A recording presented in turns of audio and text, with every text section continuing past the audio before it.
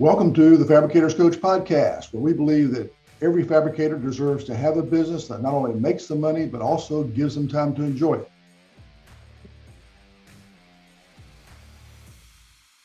Hey folks, thanks for tuning in to another episode of the Fabricators Coach podcast. This episode's a little different. We actually ended up with a really great discussion among some of the attendees for the webinar, and all of this happened before the webinar started. So we thought we'd go ahead and include it because it's got some really good info, and I hope you enjoy this episode. Thanks for listening. We'll give it another couple of minutes to see who else shows up. This is August before school starts up and all that kind of stuff. So typically a little bit slower month. Hey Ed, what are you seeing in the industry now? Your clients and things, they seem a little bit, is it slow, fast, busy, quiet? What's the vibe out there right now? Short answer is yes. Yeah. It's driven by geography. Some areas are still hot, like Central Texas is smoking, and New England and the West Coast are typically a little bit slower. And then other spots that are hot, and so Florida and Texas are going to be hot because of just the population migration patterns. Sure. And the Southeast is hot. Your fastest growing states are Florida, Texas, North Carolina, South Carolina, and Georgia right now. In fact, South Carolina, where I am, we've got 250, give or take, people a day moving into our state. Yeah, wow. And we're one of the smallest states by population, so it's a big percentage. Then there are certain market segments that are hot. As the economy slows down, commercial work, because of its long lead time and the planning that's required and all that, they tend to lag the economic cycles. So clients I talk to, companies I talk to that are doing primarily commercial work are still busier than heck. And then the variable I run into is there are like in Central Texas, if you're a fabricator in Central Texas, you ought to be smoking. Well, it's really unusual. Every once in a while, I'll talk to a fabricator in Central Texas that's struggling. Yeah. And as I talk to them and understand what's going on better, it's more of a management challenge. So right. I've got some clients or companies I talk to that are struggling, and it's more of a management thing because there's plenty of opportunity around them. And there are others where it's geography, and you really got to dig a lot deeper and find a way to take market share because their market is truly shrinking. Yeah, we're not on a coast or in a developing population growth area. We're seeing what's really interesting is the dynamic of the what companies have done the past couple of years with their windfall a little bit from COVID and whatnot, how they've used it and what's happening with them right now. So we're starting to see some separation happening with even though I wouldn't say that everybody's slammed. We're still busy, but not to a peak. I mean, we're maybe a notch below that, but it's interesting to see what's happening with the companies because I think you're starting to see some segregation between the companies that managed the past couple of years wisely and some of them that didn't, and we're starting to see that affect their revenues and such. Yeah, so, and with your background, you've been in other industries, so that's not unique to this industry, right? When you've got really good times and you're flush with cash, if you don't prepare well, when the pressure comes, you're gonna suffer. Yeah, right. Smart companies, smart managers who've banked cash and they're watching their expenses and they've put together a plan for the downturn like you guys have, and they've got a strategy and they're executing that strategy. They're going to do well during the downturn. I've got a client right now that is in an area where he should not be growing much, but he's actually doing about 35% a year. He's getting ready to buy a new building that will triple his space because he needs the space for the volume that's coming. He's got a strong game plan, and he's going to go out there and take market share like a son of a gun over the next 2 years. And when the market comes roaring back, he's going to be in a catbird seat. Yeah, right. So Dan, what are some measures that you think that you've taken over the last couple of years that have benefited y'all?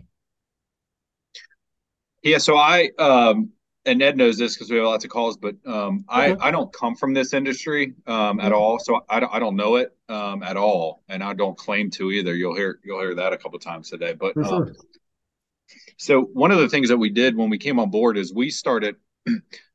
I came on board 2 years ago. My dad and I owned the business, and we Okay. started really making efficient our expenses. And so as we're going through, we've grown about 10% a year over the past 2 years. We will again this year. We didn't just cut expenses. We started looking at how we were spending the money that we were spending and make sure that we were spending it efficiently.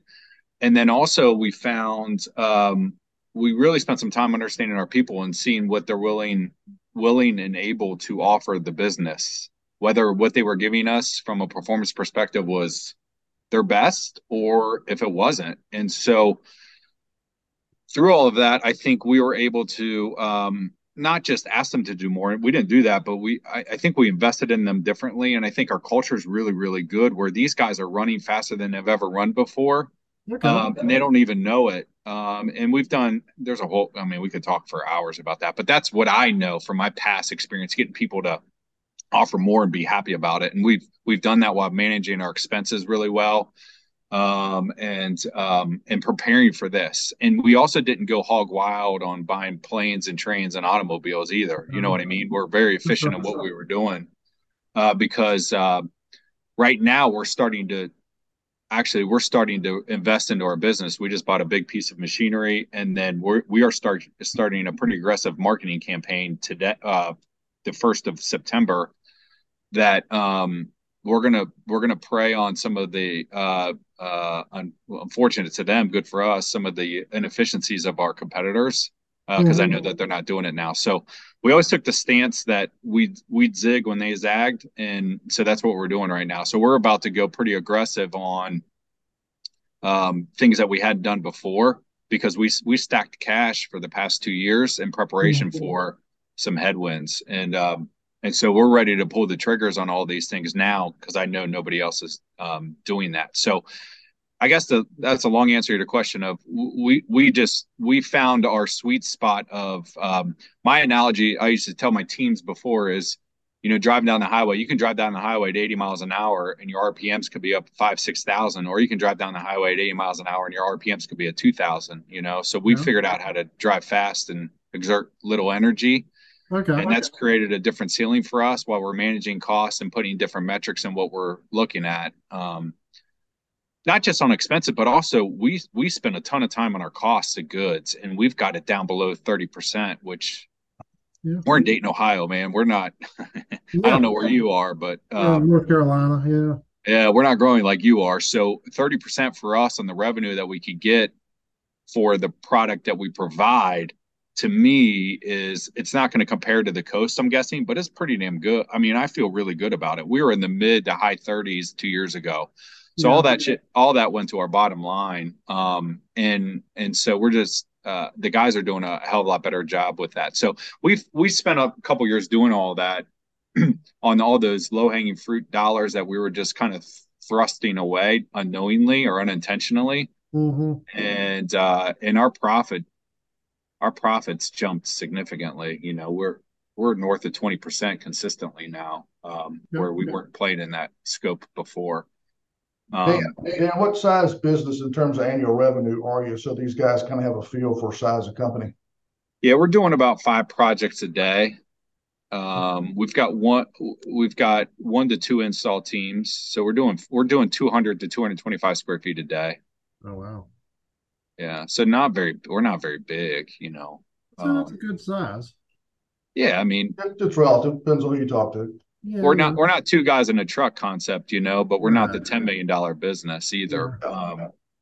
So yeah, so we did all that. We've done a lot. Ed's helped us with we got we've got different growth strategies and plans that we're trying to create, and so we've done a lot of positioning for that. So we feel we feel like we're ready to be opportunistic when the right situation presents itself to us Awesome. too. And are you just granite and quartz on the countertop side, or? We're granite quartz. Yeah, we don't do any kind of corian or Right, or laminate. laminate. We don't do any of that. No. You do any porcelain or cinder materials? We have not done any porcelain. No, we've done it. I shouldn't say that. We've done it, but we don't Yeah. pursue it. Yeah, so we have stayed away from it. We have our market. I don't know who else is on this, but our market has not forced us into it. And so we let all y'all on the coast figure it out and have all the heartburn and all that, and then we sit back here and watch you guys and decide if we want to do it or not. So we have not gotten into it yet. There's a market for it, certainly, but I'm a big believer in do what you do best and the hell with the rest. Yeah. And our company's really good when we're in the box. If we could step outside, man, we just struggle, which I think most do. You know, I don't think we're unique to that, but so we have not sought that out. Even though I know we could find dollars all over the place with it. I know we could, but I don't. Well, I think that's a great point too, Dan, is, you know what you're good at, you're playing to your strengths, and you're not trying to be all things to all customers. I run into so many companies that, in fact, I know of one right now that's in Central Texas that's struggling, that's a much bigger company, and they're trying to do everything for everybody. And Yeah, try to mix in a $250,000 stone job with a $10,000 low end contractor job. It's just tough to run that kind of work through the same plant and be really good at it. yeah. We model all of our projects, so I've got an idea of how we do on every one before we do it. So we can be pretty particular, and we can be aggressive in places that we need to. You know, we can be selective on how we want to grow our business right now. We're not big enough to have to. I know some companies that I'm sure you deal with them all the time. They have to drive top line constantly, or else they're going to die. We're not in that place. We're in a really sweet spot right now where we can be very selective on how we grow, and we can grow profitably. And we're not big enough to have to. We don't starve for growth dollars yet, and you get to a certain point where you got so many loans and all that kind of stuff where you got to drive top line in the hell with the bottom line. We're not there. We're not doing that. So we've been very strategic on how we've been lucky, to say the least, but we've been strategic on how we're growing our business so that we're just not growing to grow. We're growing strategically and managing all that. So we in essence reestablished our benchmark on a lot of things like cost of goods, expense dollars, how much it costs for us to produce a square foot, like how much it costs us to install. Like I track all that stuff and know it pretty well, so I know if we're doing good or we're not doing good, and I can forecast pretty good. So I know I'm talking a lot on here, and I don't know all the answers, man. But we've started. My dad knows the industry. I know business in general. We mix them together, and we track. And I come from a company where we tracked trackers. It was crazy. So I know that. I've got that, and we do that here now. For a size company that we are, we do it to the nth degree. But we're doing it because I want to establish all that stuff before we get to a place where we have to do it. I want it to be ingrained into our culture of doing all that now, because it's easy when you're smaller. And then if we get larger, hopefully, then all that becomes second nature to our team and what we do and gauging success and all that kind of stuff. No, that's true. Now, you said y'all are doing 4 projects a day. So I guess your residential, what's your mix between residential and commercial? We don't do any commercial work. Okay. No, we don't do any commercial work. Are you selling direct, or do you go through cabinet shops and big box, all that kind of stuff? Or we're a third. We don't do any big box store. We're a third walk-in business, a third contractor business, a third builder business. Okay, good. Yeah. Yep. Yeah. So right now, I think it's fair to say, without revealing too much about us, I would imagine most, other than maybe Coast resident, or either we call it retail, the walk-in business, that's what's probably lacking the most. So we don't have as much walk-in as we did a year ago, let's say. Our builder business and contractor business is very strong. So we're going to invest into developing that funnel of our business right now. Okay, That's good. what the marketing concept that we're doing. So, so yeah, so we're busier than we've ever been, but our retail business, our walk-in stuff, our showroom is a little bit quieter than it was a year ago or even 6 months ago. So we're going to spend some money to see if we can stir that up a little bit. Okay, well, good. Yeah. So one of the things I like to do when we start these things off, and I really, this conversation is phenomenal. I really appreciate, Dan, you willing to open up and talk about some of the things you're doing, because I think they're great examples of the kinds of things I try to encourage owners to do, and that's working on your business rather than in it. And I run across a lot of shops the same size as Dan's shop that struggle with that concept, and Dan's just given us a handful of examples of doing just exactly that. So I think it's a great conversation, and we'll include that in the podcast version of this as well. Is I think he's a great example of folks who come from other industries who come into this industry, the different perspective they bring, and how that can be so valuable a lot of times. Because you listen to what Dan talked about at the first part of the session, all the things that they've been doing while times were good to get ready for an eventual downturn, because they always show up sooner or later. That's the kind of thing we don't hear a lot talked about in this industry. So, Yeah, we started planning for headwinds. I don't know, maybe I'm a little pessimistic sometimes, but April of last year, we really started forecasting, all right, what's going to happen? What's our cash flow look like? What's our break even point on revenues? What do we need to make investments on? Like, what do we, all that stuff. We probably did it a little early, but we started putting marketing. I mean, I'm a little anal, so we started doing all that stuff way back when. Um, and so when it comes, it's almost kind of like, let's roll, let's go, hurry up and get here so we can navigate this thing. And our my goal in doing this, when we started doing this a year and a half ago, was when the headwinds start. I don't want to be the company that says, can we last through this? I don't want that. I want to be the company that's like, all right, how are we going to double our size through all this turmoil? So that's what we positioned ourselves. And there's a guy out of Chicago that I got to know a little bit. He runs a big company. You guys probably, Ed, I'm sure you know him. Jeff, you know him Yeah. well. yeah. Yeah. So he told me, he goes, I came across him somehow, and he said, Dan, he goes, in 0809, we doubled our business. We took off. And I'm like, oh my God, what, like how? And so that made it real to me that you could do something like that through headwinds. So it's almost like, not that I ask for them, I'm not that stupid, but if we get them, I'm fine. Let's go. It'll just separate. We're starting to see a little separation in our market here now, with the best companies will not just survive. I'm not looking to survive. I'm looking to thrive through troubled times. And so I'm hoping that it's interesting to hear what people are doing. And we don't have the luxury of 250 people a day coming into Dayton, Ohio. God bless Dayton, but I still don't know granite. I don't know how to polish. I've installed, but just because I tried to gain some relativeness with my team. Like, he's willing to do it. All right, I got to work hard, but the CNC machine, no idea. The edge of line, all that. I don't know any of that stuff, and I probably will never intentionally.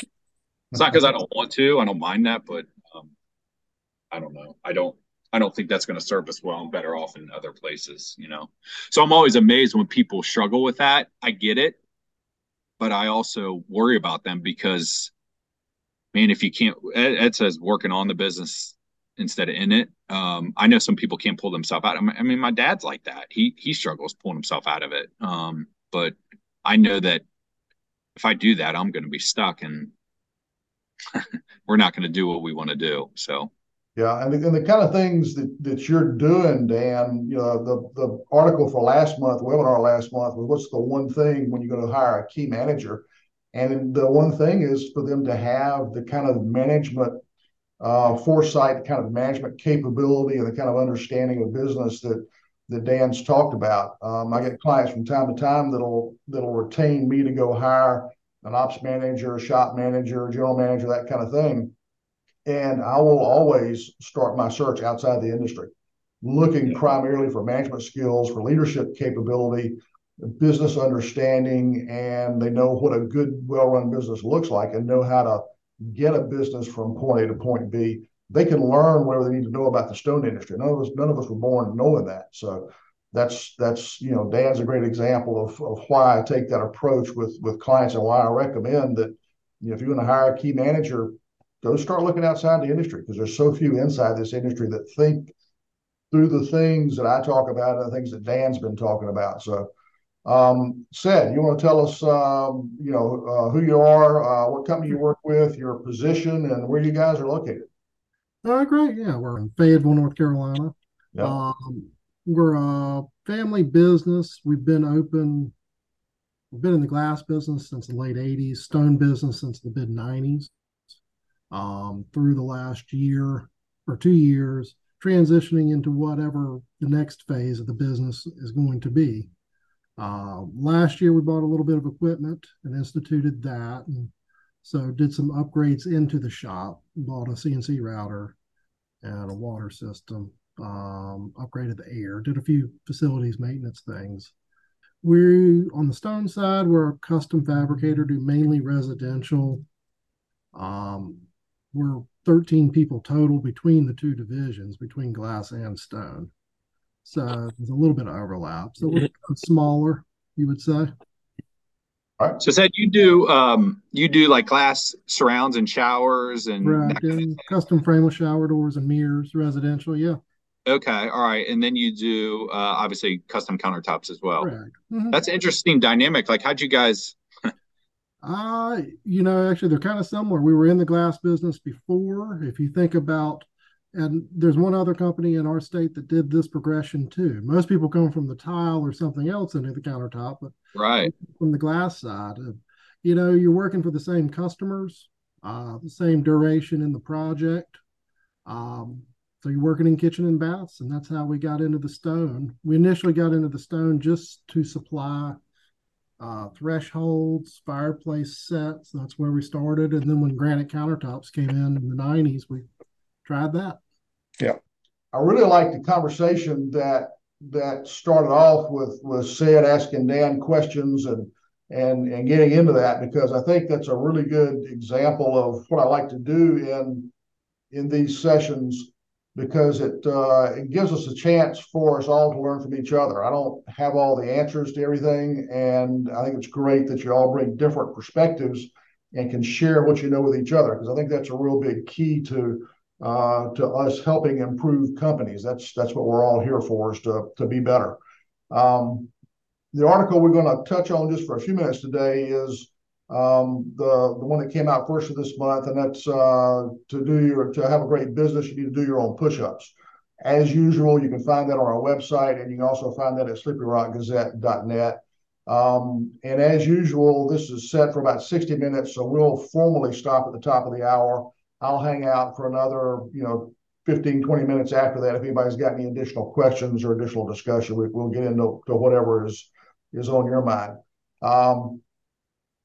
As Dan said, I push a lot of work on your business instead of in it, which is really key.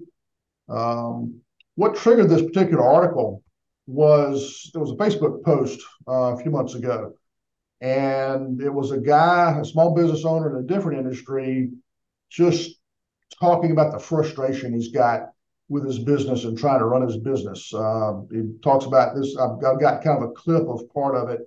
The constant emails, text messages, phone calls. You want your business to grow, you want to succeed, but you can't do it all. How do you navigate all the challenges?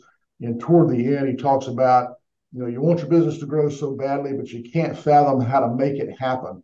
In his case, he felt like he makes the business owner life look so good with kind of a fake front that his employees thought he was doing great. So they decided they wanted the same thing, so they quit and go into competition with it. The typical challenges of running a small business. And that's what really triggered this article was, okay, as people were commenting on the article, they'd commiserate and, pat him on the back or, soothe his ruffle feathers, whatever. But a lot of folks started talking about, well, you need to go look at this business system. You need to go look at that business system. Just get into this. And and that'll get you where you need to go. And what I knew was that that was only part of the solution. The other part of the solution is, as the title of the article says, you got to do your own push-ups. As Dan was talking about earlier, you've got to go do the work, no matter what system you pick. Dan's got his background, his metrics, his way of looking at business, and whether you agree with all the metrics that he would use or not, what's tough to argue with is he's taking it and he's executing. He's doing the work. And that's what I think was missing in a lot of those Facebook posts. Was the only reason a system is going to work well for folks is that you actually do the work. The challenges that the author on the Facebook post was talking about, I think probably all of us to some degree can relate to that, right? That feeling of like Tom Hanks in Castaway being alone on an island running a business. Oh, yes. In Dan's case, you've got family involved, so it's not quite so bad. Are you pretty much in that mode of kind of being the castaway on the island? To a degree, my parents are still involved in the business, but it does feel like everything, you're at the center and all the questions are coming at you, and you have all the answers. You are. I don't know if you're old enough to remember this, but the old Shell Antroman back in the 60s. No. May not have anybody old enough to remember those commercials. That's back when gasoline companies, fuel oil companies used to compete and advertise against each other a lot. And the Shell Antroman was what Shell Oil Company used a lot. But you're kind of the person on point the whole time. Victor, you're pretty much the general manager for that business. You've got an owner that you report to, but you probably are like Sid a bit in that you feel like you're in that solo mode, kind of by yourself in a lot of ways. Yeah, I would say definitely it feels that way sometimes, and own, like, even when you, I think when you're the owner, you might have one set of problems. Let's say when you have to manage some things, you might have a little different set of problems and challenges, but essentially, like, that feeling, when you either overwhelmed or you kind of feel like you don't have people to like rely on, or to support, that is definitely like that feeling can be on both sides. And like, I think that it's very important to have the right people, but also like do that work to keep it organized. Yep. And Drew, you've got a partner, right? Do I remember that correctly? Yeah, correct. I got a business partner who's been in the industry since he was 13, setting tile when he was a kid, basically. So he's, we share a lot of the same burdens, but he's the one who takes on the technical, like, if there's issues with the material on the job, things of that nature. He's the pro there. I'm more in the office, kind of running that side of the ship. So you probably don't feel quite as much like the castaway of the movie all by yourself then. No, it's not so bad. I'm not sure how people do it because I got enough to maintain the business side, and whether it's employee issues or anything going on, the cash flow, whatever's going on. Meanwhile, he's out there handling the architects, the builders, the high-end designers we work with. He's handling all that. I'm not sure how one person does all that. I really, really don't think you can do it successfully to the best to do both sides. It's really tough. I'm not sure how they do that. Yeah, that's kind of where I want to get to is a lot of folks really struggle with that whole concept of how do I pull myself out of the hourly, the minute to minute, hour to hour firefight, and actually start working on the business and start making some of the changes and do some of the things that Dan was talking about earlier. And I kind of gave Dan a little bit of a heads up, before the session started, that because of his unique background, having worked for a larger organization where that was expected, walking into a business in this industry, a pretty typical size business in this industry, where maybe not, I don't know, your family as well, Dan, how well expected it was or not, but how do you see or do you have any suggestions on how an owner can address that challenge of moving from being consumed by the business every hour of every day to starting to carve out some time to start working on the business and improve systems so that level of chaos goes down, the control goes up? You got any thoughts on that? Yeah, and I preface this by saying for the 20th time, I do not know all the answers by any stretch. So certainly, I appreciate all the praise that Ed throws my way, but I don't pretend to have the answers, you guys. Here's what I do know. When I was working at the company I was before, the higher up in the organization I got to, the less I did. Okay, the less work I did, the fewer hours I worked, actually doing something. But the more time I spend investing and worrying about things and focusing on strategy and stuff like that. So, and here's what I learned from that. And I think I've noticed that maybe we deal with this too. When you have an owner or somebody that's in charge of everything, typically they try to be everything to everybody all the time. And every time somebody has a question, they have to present the answer to it. And so I learned way back when I can't do that. I don't want the business to only go as I'm as good of an answers that I know. So what I did, and I learned this back when I was probably 3 or 4 years into my career. I was leading a group of 30 people that had been working at the company longer than I'd been alive. And I'm like, okay, so what am I going to offer these guys? Nothing. I don't know. So I changed my strategy and from having to be the end all be all and everything, and I really started focusing on learning about the people that were on my team, like what they were good at, what they weren't. Started celebrating those things with them, starting to understand how their head works, how their mind works, like what's going on with them. What in their job do they really thrive and do really really well? Who's got the capacity to take on additional responsibility? And so I spent when I was 26 doing that, I had 30 people. I'm like, all right, I got to learn these people, know what makes them tick.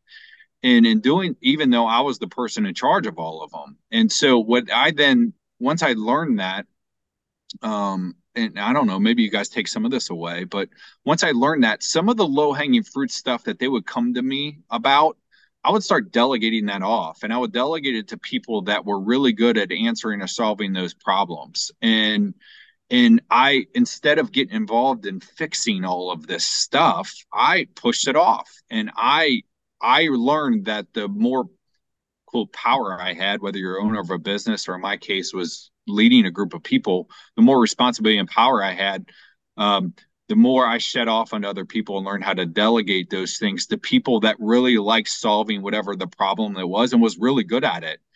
And so I would do that and then follow up with them and praise their performance once they took that responsibility off my plate. And what I learned was people naturally want to do good, right? Not everybody, but most people want to do good. They want to be good at their job, that kind of thing.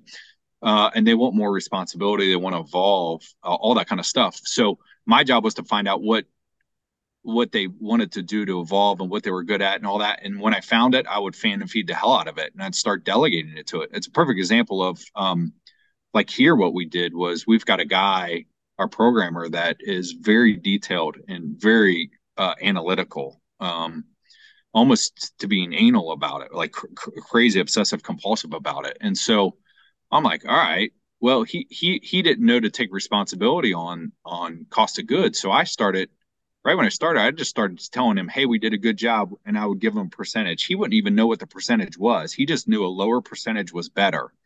And after 2 or 3 months of telling him just, hey, we did good, or hey, we didn't, and give him percentage, he'd start asking me, how'd we do, before I could even tell him. And I'm like, all right, I got this guy, right? I got him. And so then I started, once he sought me out, I started delegating that to him. And now he's ultimately responsible for it. So we've really improved on that. You know what I've done on it? Nothing. Right? I haven't done anything but give it to that, find out that he's a great guy to be able to do it. He's really good. His mind works that way. And then delegated all of that stuff to him. And he saw it in was that, so now I'm just a cheerleader for him when he does good, or a bearer of bad news when we don't. Instead of trying to fix that problem, I let him handle all of that. So that's one thing off everybody's plate, and our performance has increased dramatically. And I don't do anything for it. Right? He does it all. But he loves it because I tell him every time when he does a good job, I single him out and tell him appreciate it and all those kind of leadership things. So I don't know, Ed, if that's what you're asking. And like I said, Well, that's part of it. I mean, you didn't have to get out. You didn't have to have a big speech in front of a team of people. You didn't have to, set a direction and say, okay, this is our focus for the month. And you didn't have to get the bullwhip and the cattle prod out to get people going. You decided to use the carrot instead of the stick and figure out who's really good at it and play to those strengths, right? yeah, we don't, the stick stuff and the bullhorn and all that. I mean, I don't know. I'm 43. It doesn't work for me. It doesn't work for most of our guys. You know what I mean? Everybody's built a little bit differently. Some guys it does, but yeah, I mean, you empower people to make their decisions, and I know that's a hell of a lot easier to say than to do. I get all that, guys. I understand that, but I think people are giving me more effort, energy, and enthusiasm in their jobs right now, than maybe they did before, because they feel like, not everybody thinks this, but I think most of the guys feel like they have a say in it. And we started delegating tasks off. One guy used to do all of this, and we've cut his workload down in half because we just give it to everybody that's really can make an impact on it. And people gradually start bringing up ideas like, hey, let's do this, or hey, let's do that. And then we just take it and run with it and go with it. And it makes everybody's life easier. So that I learned previously that I can't be everything to everybody all the time because I don't know all the answers, So I'm like, but as a group we do. And so I focus my energy on figuring out who knows who's the best at fill in the blank, whatever that is, and then fan and feed the hell out of that. And then I realized that back in my Cintas days that actually freed me up for they would handle all of this stuff on their own, and they were just bringing the big problems, the hard problems to me, and that freed me up a lot to let everybody kind of work better together. So the question originally was, all right, so how does our super busy, sometimes overwhelmed business owner find time to work on the business and improve the business? And your answer was to figure out what folks are really good at and help them take on the authority to make key decisions in the business within their realm of expertise, and give them the authority to do that. And then also and then that's part of the delegation formula, where you're taking questions and responsibility off the owner's shoulders and giving certain parts of that to the right people at the right time to let them handle that. And Dan, as you do delegation, it's not just the handoff. There's some other parts of delegation that are important to make that work, right? Yeah, the inspection part, right? You got to go check and see how they did with it. And if they don't do well, like I'm a positive person, if they don't do well, you can't sugarcoat that. You got to hit them, and whatever they're going to hear you, but you got to check and inspect what you expect, I guess is the cliche that you hear a lot, but inspect what you expect. So, but then you're just spending the time checking with your team on how they did, not figuring the solution out, performing the solution, following up on the solution. You're not doing all that. You're just doing one small part of the whole. But also praising too. Like I'll find out somebody did something well, and I'll throw my dad. I was like, Dad, you got to go tell this guy he did a really good job. My dad doesn't come from that environment, so when he says it, it means more than even when I say it. You know what I mean? So it takes a lot of the tension off. But yeah, understanding your people, knowing what you got. I think anybody that's leading a group, and no matter what you're doing, knowing what your people are good at and what they're not, and being okay if everybody is not everything to everybody. My dad will get frustrated if not everybody's an A++. And it's like, well, you're not gonna, it's hard to find a team full of A++ people. Most companies don't have that. But if you know what they're good at, you can direct work to them or decisions that are going to be, that they can answer or perform really well and do really good at it. Maybe even better than you could, and you don't have to invest all that time and energy and effort in trying to figure it out. So I don't know. Again, we're not perfect, but I learned that at Cintas. I'm trying to bring that here because I think people respond to that in the end really well. Now there's some stuff you can't do that with. I get all that. But some of the low hanging fruit stuff, yeah, hell yeah. When somebody asks me a question, um, the way I respond to it is ask them a question back, and it drives them nuts, but it forces them into figuring out, hey, let's put together a solution before I just go ask so and so because they'll take care of it for me. No way, man. Figure out your own, bring some options, and let's talk about it. Yeah, and in most cases, every time I ask a manager to stop and think about, how many times they get asked, people ask them questions during the day, and what percentage of those times do people already know the answer? They're just asking for permission, or they're not confident. They're asking for validation, or whatever. It's rare that people are asking the question they don't already know the answer. And if they don't know the answer, that's a training opportunity. But Ken Blanchard wrote a book called A 1 Minute Manager, and a technique that I stole from him is the I don't know, what do you think? Somebody comes to you and asks you, say, is this okay? Will this work? Should I do it this way? Look at them and say, I don't know. What do you think? And then shut your mouth and listen. And once you keep doing that consistently, people will eventually, if they already know the answer and they know that that they know the answer, then at some point they'll quit coming to you because you've both validated, okay, you know what you're doing. Let's not waste time with this. Go make it happen. And I think Dan's exactly right on the delegation. A lot of folks will delegate something and then won't do the follow-up after the fact. Go do the audit on the process, go do the follow-up. Hey, you're taking this over. How's it working? And then give the feedback, good or bad. And so those are really big keys. What I found out with owners is when they'll start doing some of these things, it frees up some of their time and allows them to think about how to do more of this. And you get a compounding effect where your time starts to free up a lot. Dan, have you kind of seen that in your experience? Yeah, I would say so. I mean, if again, past experience tells me that if a manager is doing a good job, they're not real busy during the day, and that might sound crazy, but because you've got the people that you're working with that are handling they're only focusing on the big, heavy lifting stuff. So, that doesn't apply to everything, but I think whenever you're leading a team, like if somebody would say, and Ed, you probably tell people this all the time, like, how do I get out of working in it to working on it? Well, the first thing you got to do is really understand leadership and how to lead and how to motivate and influence, not just how to know how to answer problems or run the saw. I mean, those things are certainly important, but you got to know how to lead and delegate and trust and all that kind of stuff. And that's really hard. That's not easy at all. And I think people get in situations, especially small business owners. I mean, we're there. Our business deals with this, that it's hard to trust somebody that you've built all this blood, sweat, and tears on, and you're going to trust somebody that you might not know that well, or, whatever your opinion of that person, to be able to handle some of this stuff. I think small business owners naturally just get into the, I'll do it because I know I'll do it really well. And that's a scary place to be. I mean, and they probably spend more time focusing on the transactional parts of the business, which I get, but that leadership side too is really difficult. And I'm not perfect at it, but it's really difficult, really hard to do and learn and be good at as you evolve, because that's going to allow you to be able to even do the things like I'm talking about, or Ed, you talk about, or you guys deal with all the time. That's the investment part to me. And the management leadership are kind of like muscles. The more you exercise them, the better you get at it.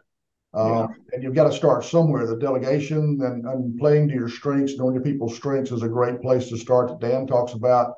I've got a client that probably one of my most successful clients right now in terms of the changes he's made in his business over the last year or two. And what he started doing to free up his time, because he was, as Dan talks about, in that transactional aspect of the business, involved in the technical aspect, working in the business all the time. And the way he started freeing up time, he just came into work an hour earlier every day. He was kind of an early bird anyway. And so he'd come in and work an hour earlier when nobody was around to work on specific initiatives and figure out how he could do some of the stuff that we've been talking about. And what he's found when he started doing that, I guess about a year ago, religiously doing that, now we're having conversations about, he said, he's going, I'm kind of lost. What am I supposed to do? I don't have any fires to fight. Everybody else is handling things. What's my next step? Now what's my role? And so that's a fun conversation to have, because he's not in that totally overwhelmed, fighting fires, having to do everything himself because he can do it better than anybody else can. He's now delegated enough and worked on his business and improved it enough. He's now able to get to that, kind of, as Dan talks about, that higher level of management where you're working on strategy, you're looking ahead. This guy's putting together his plan to go from 5 million to 20 million over the next, I think he's looking at 6 or 8 years as the game plan. And he's got a very solid way he's going to do that. And he couldn't do that a year ago because he just didn't have the time to stop and think on it, stop and think about it. So I think those are real big keys. Sid, you were asking Dan a lot of questions about his business early on. Is any of this conversation, things we're talking about, is this helpful to you? Oh, yes, absolutely. And to see what kind of, if it's a similar business that Dan has, it does seem similar. He's a little bit larger than we are, but same business. And then see what kind of measures that he was implementing. Well, the first question was, planning for a downturn, and then how to, I guess, delegate and what kind of systems put in place so that other people can help out with the day-to-day issues. And so right now I feel overworked and doing too many things. And mistakes do come from that. Trying to be everything. Exactly. As I think Drew was making a comment earlier, I don't understand how one person can do it all, and it's tough to do it all, isn't it? It is. It's tricky. We have good people. We have good people here, but a lot of it feels like a lot just comes back and the decision maker on a lot of things. Yeah. For operations, sales, all kinds of things, along with day-to-day duties. Yeah. Hopefully we've shared a few things, maybe a few techniques that can help out a little bit along the way. A lot of folks will go in and they'll look at, the business management systems like Theory of Constraints, eMyth, the EOS system from the book Traction, that sort of thing. And they'll ask me, which one of those is best for my business? And the answer is always whichever one you'll execute on. I think having those systems is good. They've got a good structure because they've got specific metrics. They've got EOS has got a really well-rounded, pretty thorough meeting management routine, and they've got some specific tools for going in and look at the strengths of your people, like Dan was talking about. And these other systems have got good tools and structure as well. But the key is, which ones are you willing to? Which one are you willing to? Do you feel the best about? Does it resonate with you? And which one are you willing to put the time and effort into? You had a guy I talked to just a few days ago, was wanting to do some of these things in his business. He's in an area that's really hot, and he's struggling to make money, even though he's in a great geographical area. And so we talked about a potential game plan. He said, "How long does it take to get results?" And my answer was, "How much time are you willing to invest in it? How badly do you want it? How well can your management team execute?" So regardless of what system you pick, regardless of what coach you pick, you still got to do the push-ups. You got to do your own work. But I think we've got, hopefully, given you some pretty good ideas on some ways to find time to do that. Recognizing people, coming in a little bit early sometimes. At the end of the day, it's your business and it's your life, and it's making that decision of, okay, are you okay doing now, doing what you're doing now and doing it for the next 5 years, 10 years, whatever time you've got left, or is it time to make a change? And if it's time to make a change, hopefully you've gotten a few ideas from this session on some ways you can start to make that change yourself, because I know making that change is tough. I've owned my own brick and mortar business back in the 80s. I had 2 locations. I was the guy running things, and it was 2 retail stores. We were open 12 hours a day, 6 days a week. It's tough when you go in early and vacuum the floors and organize and restock, and then you stay late at night and do extra work and go in on Sundays and do the books. It's a tough way to live. and then you sign a lease on your second location a few days prior to Black Monday, 1987. So it can be a challenge, and it boils down to deciding, is this okay or does it need to be better? If it needs to be better, there's some good options out there. If you want to talk about those options, obviously give me a call. Happy to talk through those with you. You can go to the website, hit the get an assessment button, and we can schedule a time to talk. And happy just to share ideas as we've done today. But I want to appreciate really all of you pitching in, especially Dan sharing your ideas. I like that perspective, obviously, and it's something I think that really adds a lot of value to help folks see a different perspective in this business. I appreciate all of you all jumping in and spending some time. Hopefully it's been helpful for you. Our next article will be how to pass your competition with some key sales management practices. Dan talks about not just surviving in tough times, but succeeding. This next webinar is going to be talking about how to do some of that from a sales perspective, how to beat your competition by improving how you manage your sales team.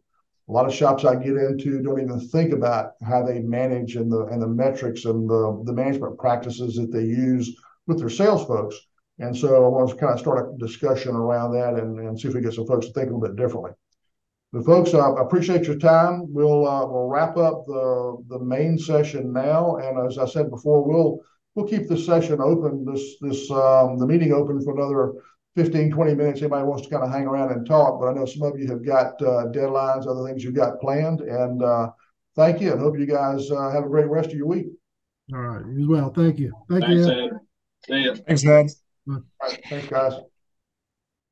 Thank you for listening to this episode of the Fabricators Coach podcast. If you've got any additional questions about this particular episode or anything else, please check us out at fabricatorscoach.com. Thanks. Have a great day.